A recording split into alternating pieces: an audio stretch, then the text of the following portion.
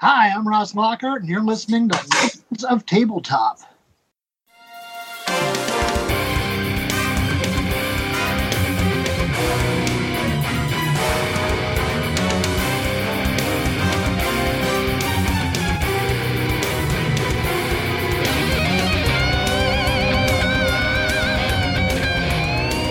Hey everybody, this is John. And this is Vince. And you're listening to Legends of Tabletop. Creating legends one die at a time. Thank you for joining us, Ross. I really do appreciate you coming and taking the time out of your day to spend with us here at Legends of Tabletop. Can you tell us more about Word Horde and how the origins came about for that? Okay. I'd worked for another publisher for a while. I put out a couple of anthologies through them and edited a number of novels and collections through them. And had a great time doing it. And when that fell apart, I said, well, I can either try to find a job in a highly competitive market that favors people on the East Coast, or I can start my own thing. And so I said, well, if it's going to be all that in a horde of words, I'm going to start it and call it Word Horde. And 2013, I put out an anthology called Tales of Jack the Ripper. Got some good attention. Followed that up the next year by doing 3 books. 2 States of the Children of Old Leech, which was a tribute to the carnivorous cosmos of Laird Barron. Worked with Justin Steele on that, and that got some fun attention too. We got nominated for the Shirley Jackson Award, so it's been every year just kind of ramping it up a little bit more and more. And at this point, I'm doing 5 titles a year, generally a couple of novels, a couple of collections, and an anthology, and having a great time doing it and putting out some awesome, wonderful work that people seem to be enjoying. Oh, definitely. I know that, The Children of Old Leech, that one ranked definitely up there as, if not my very favorite anthology that I ran across that year. That was just absolutely excellent. And thank you for that, for putting the labor into that. I greatly appreciated it, for one. And, which one was it? Tales of Cthulhu 1 and 2? Book of Cthulhu 1 and 2? Yes. Mm-hmm. Yes, Book of Cthulhu 1, that graces my bookshelf as well. Cthulhu 2, not only does it grace my bookshelf, but I also gave that as a gift to a friend of mine. Oh yeah.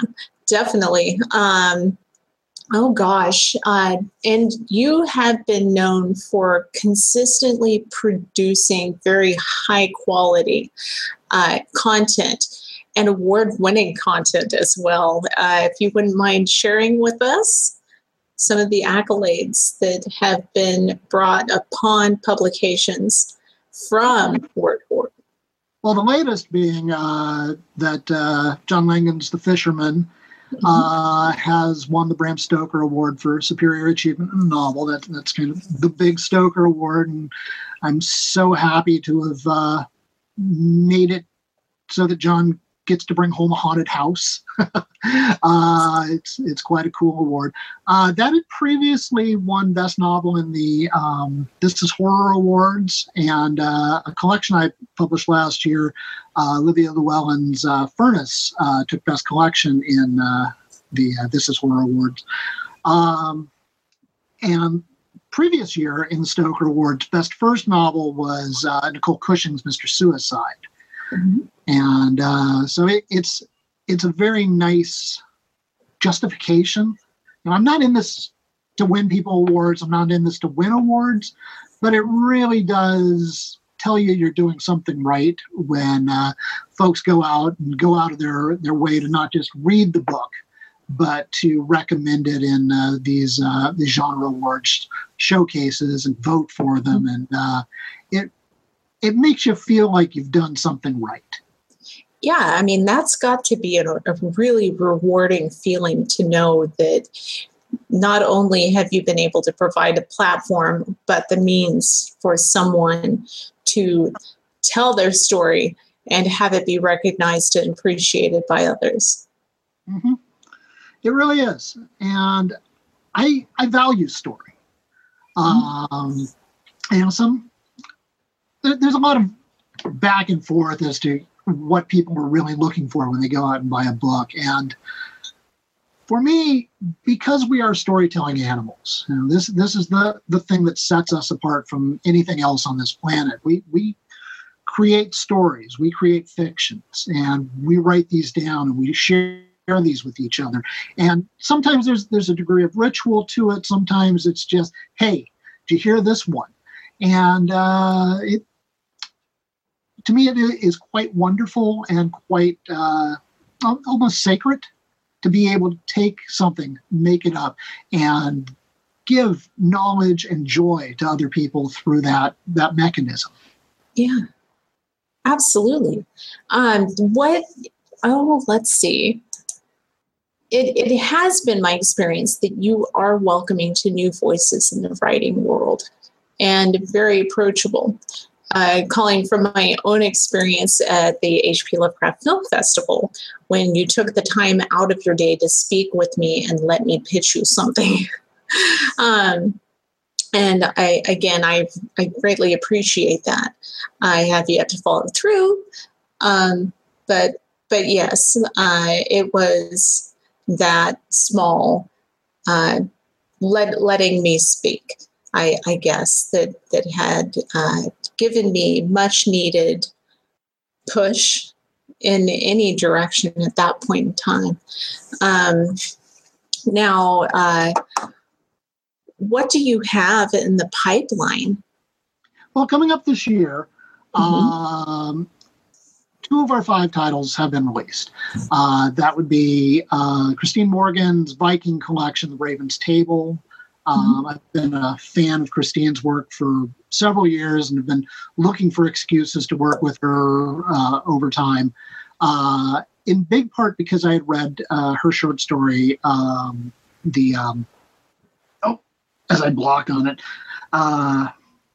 The Barrow Maid, which is the story that opens up The Raven's Table. And I read that in its original, the anthology it was originally published in years ago, and it made me a fan. And I've read a number of her works over the years. I had a story by her in the anthology Cthulhu Fhtagn, and she had pitched me the concept of doing a full collection with her Viking stories, and knowing the excellence she brought in the ones that I had read, and reading the others that she wanted to include in the collection, it really came together in a fun way. It's definitely a different sort of anthology, a different sort of collection than a lot of what's out there right now. But I think people are hungry for interesting stories, and with TV shows like the Vikings TV show and Neil Gaiman's Norse mythology, there's an interest in that sort of thing, and so it's wonderful to have the hammer hit at the right time. Yeah. And then just put out at the end of April, Christy DeMeester's debut novel, which is called Beneath, and It's the Snakes and Jesus novel. It's a wonderfully dark, apocalyptic journey into Appalachian snake handling cults, and this reporter who's trying to get beyond her past and figure out where she's headed in the future amid things just coming to a biblical disaster point. It's neat, it's lush, it's wonderfully constructed language throughout, and it's got this fever dream sense of glossolalia and sitting in a bloody church. Someone handles venomous snakes, and it's been getting quite a nice reaction so far. It's only been out a few days, and the reviews have been really strong, and pre-orders have been really good. So I'm overjoyed to be putting this into folks' hands. Coming up, I've got Tony McMillan's rock and roll novel. This is quite fun. It's called An Augmented Fourth.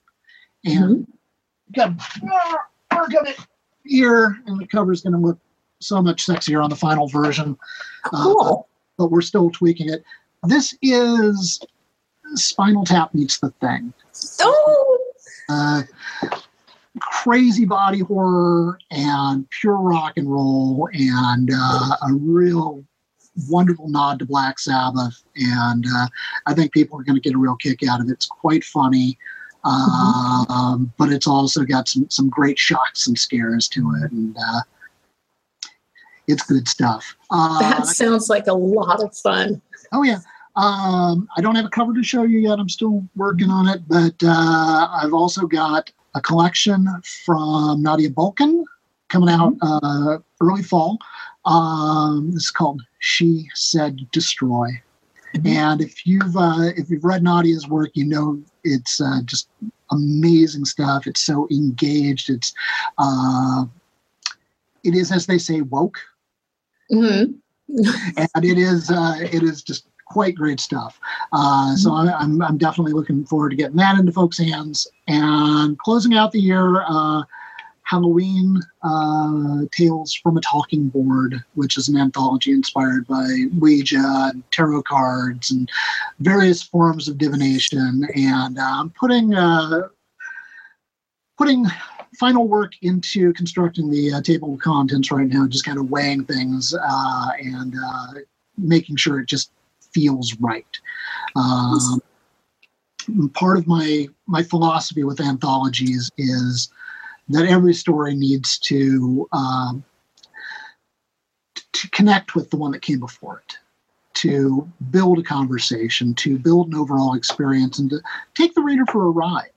I know most people kind of pick at anthologies and they read them out of sequence. They read their favorite author's story first, but I want you to be able to start at the beginning of one of my anthologies and just take it as a roller coaster ride, because I've got fun sights to show you. Awesome. I can't wait for that. I cannot wait, especially for Augmented Fourth. And unfortunately, I'm speaking from my own personal desires there. But yes. And also the talking board. And I can't help, speaking of talking boards, your bookshelves are speaking to me. I see them behind you. Unfortunately, for now, at this very moment, I'm going to take a very brief split second in time and talk with you about the wonders of coffee. Okay. Birds of a Feather Coffee Company. They have been bringing to you some wonderful personalized blends of coffee. Go to birdscoffeecompany.com. Migrate the flock on down to birdscoffeecompany.com and enter the code LEGENDS10 for 10% off of your order. And thank you very much. But yes, your bookshelves do speak with me, do speak to me. Speaking of boards speaking, they remind me very briefly of the scene from They Live. And you'll know what I'm talking about. Like, if you break it down, like every single frame in that shot in the bookstore is just filled with wonderful suggestions. If you've ever broken it down. But yeah, if you could guide us very briefly through what you've got going on and bookshelves behind you, I would appreciate it. Okay. So, should I just point, or you can point? That's fine. Okay, you can do whatever you like. I've got a brag shelf up top with word hoard stuff, and it's getting filled up. Yes. Over to the left, I've got several different printings of Book of Cthulhu and Book of Cthulhu 2. Because they've been through multiple printings. It's like, okay, wow, there's a hardcover edition of Book of Cthulhu now. Go figure. I didn't know that would ever happen.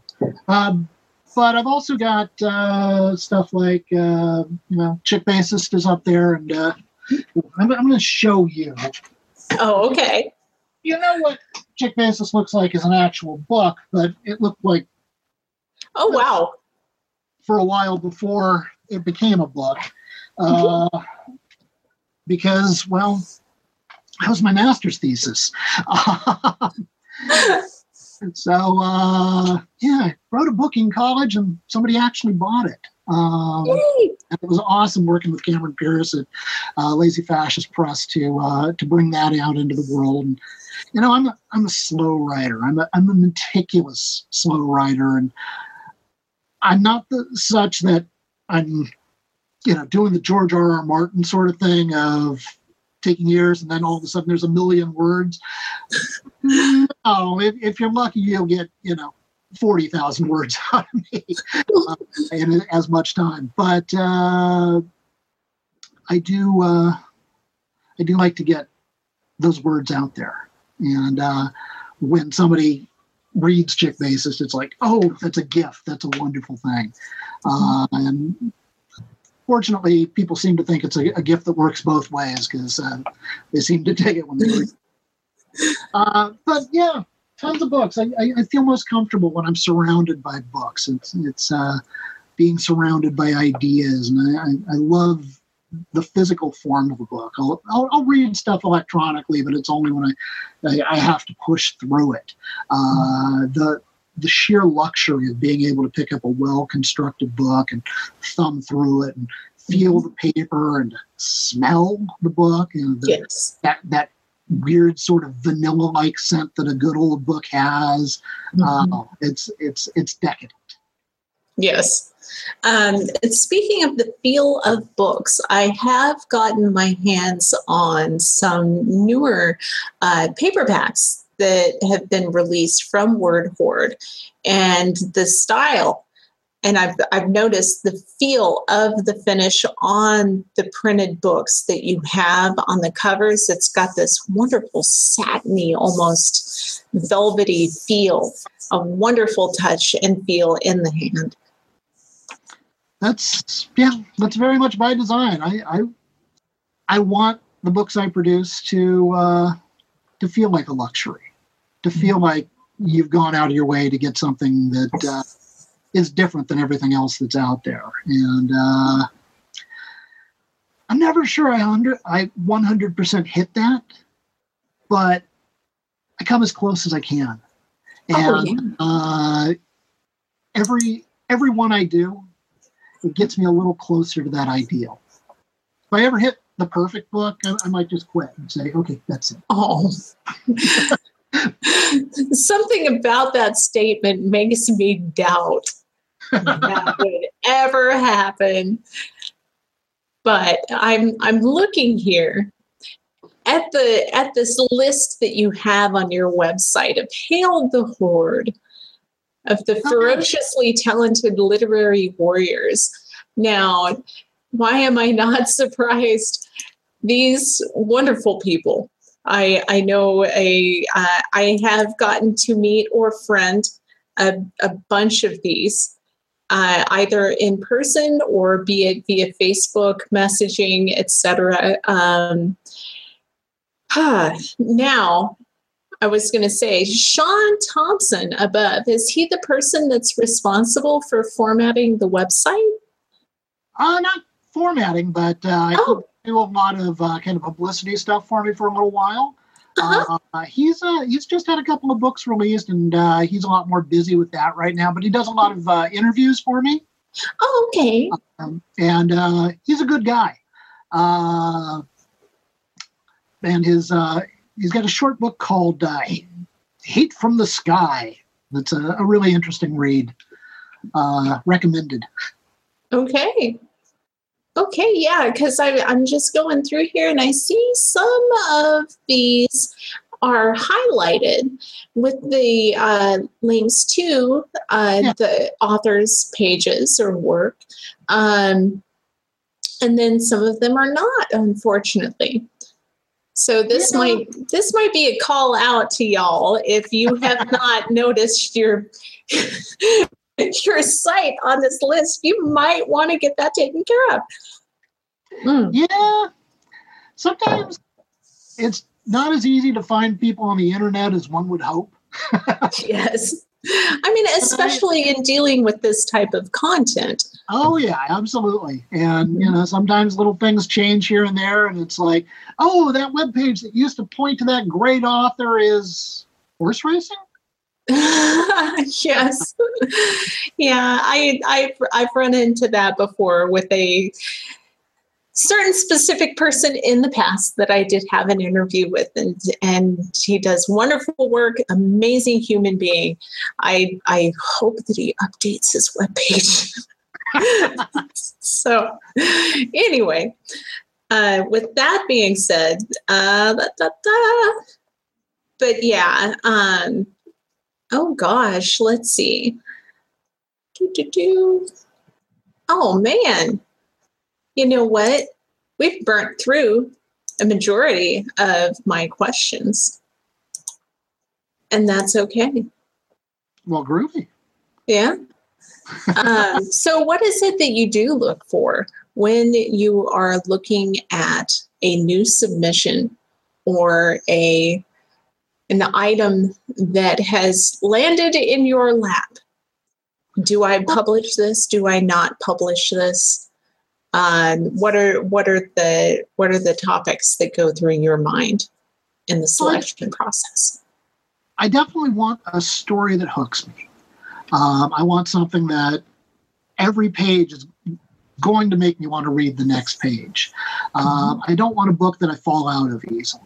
I find voice very important.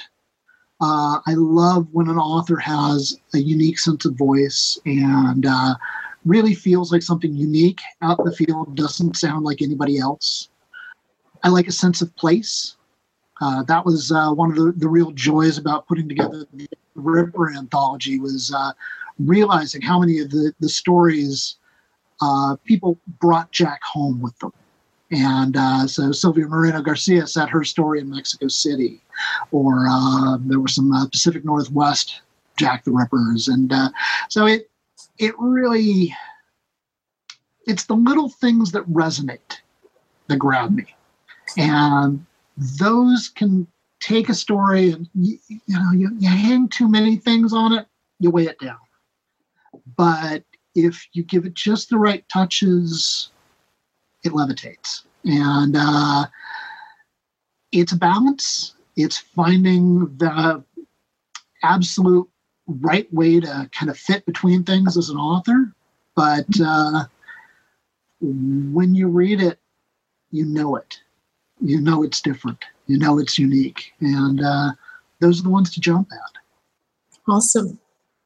Now, what would be your top 10? Would you say that you have a top 10 turnoffs list?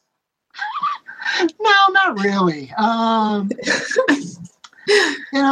got a few things that will generally knock me out. Unexplained violence for the sake of violence, that doesn't really work for me. I really think that whereas violence is an important part of horror fiction and an important part of fantasy fiction and an important part of the human condition,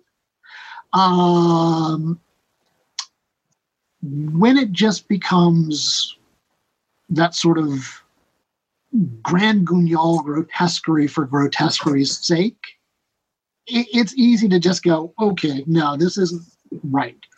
Yeah. Cruelty. I don't really want to see cruelty in a book unless it drives the story along. So it's much more abstract than a list of things that'll turn me off, and more of there are things that sometimes I hit and go, ooh, that just doesn't keep it going. Now, oh gosh, let's see. So we've gone through the things that you'd like to see, the things that you don't like to see. What's your standard length that you would prefer? I'm not really big on epic novels. I've worked on a couple of things. When I was at Another place. I worked on a trilogy with a guy named Bradley P. Bolio, this Russian fantasy series with flying ships, and it's full of awesome. And these books all clocked in 150, 200,000 words each, and I loved working on them.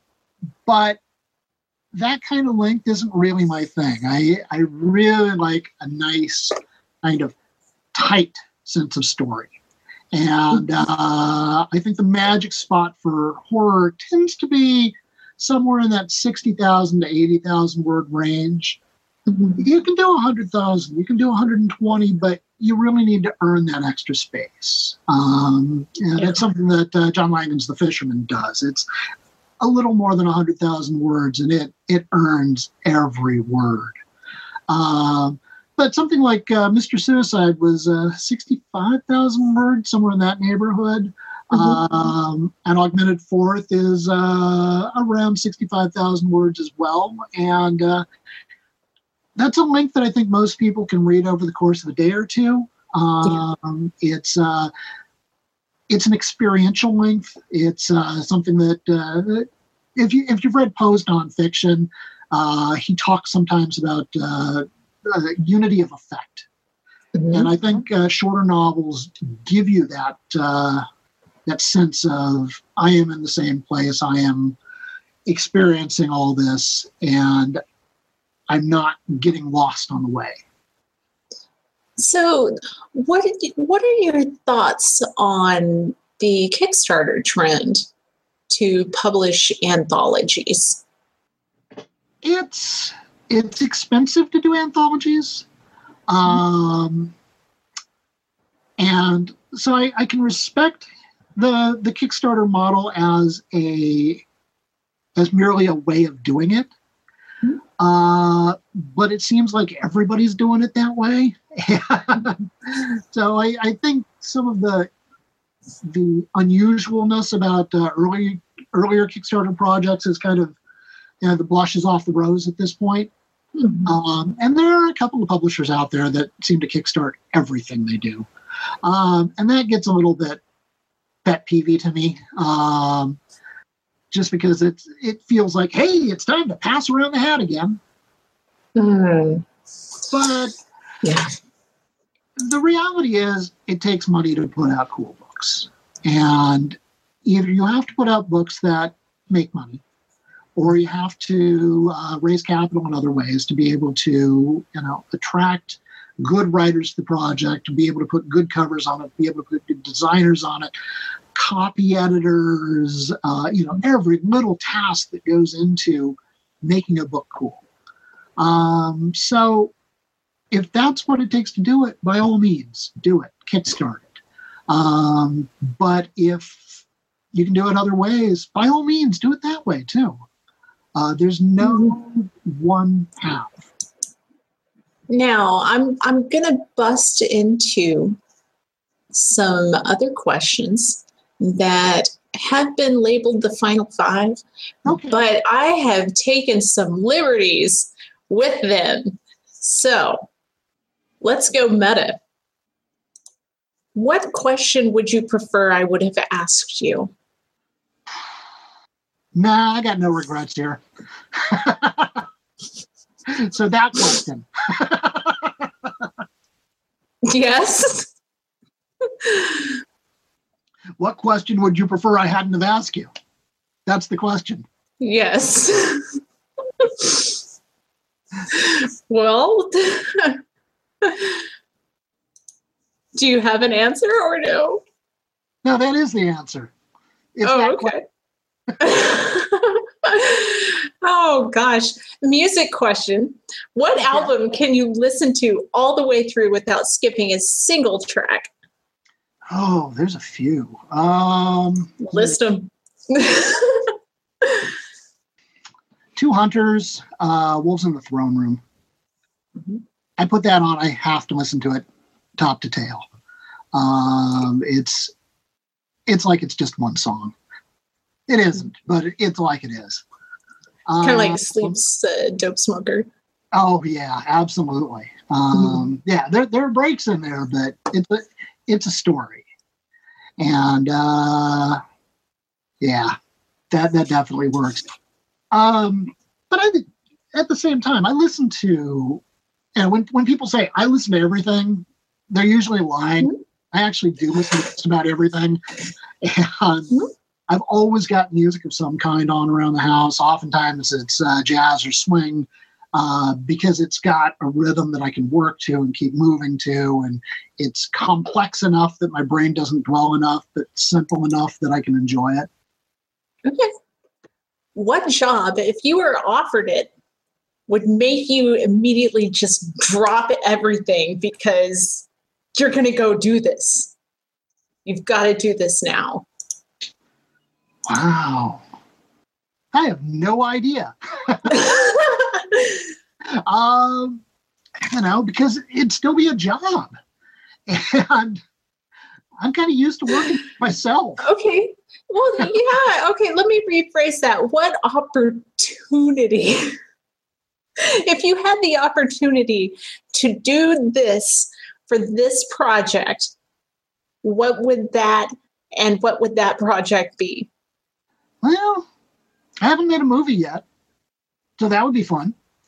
Yeah. But, see what goes, if anything comes of that. But, I love what I do. I run Word Horde and I work part-time at a bookstore, and I have a great time doing both. I get to talk to people about books all day long. Or I get to, read stuff all day long and look through artist portfolios and go, ooh, that would make the perfect cover for that. Working with cool people. So I'm living the dream. Yeah.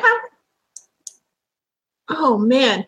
But yeah, okay. Now, video game or tabletop, which games do you prefer? Video games or tabletop games? I like both, but I'm not a gamer. I'm so much of the casual pickup and take 3 minutes to learn how to play it kind of gamer.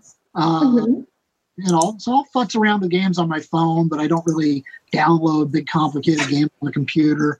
And if you can, get a bunch of people together and everybody gets a big handful of dice and just gets to throw them, that's a lot of fun. Yes. Speaking of dice, another brief word from our sponsors regarding Easy Roller Dice Company.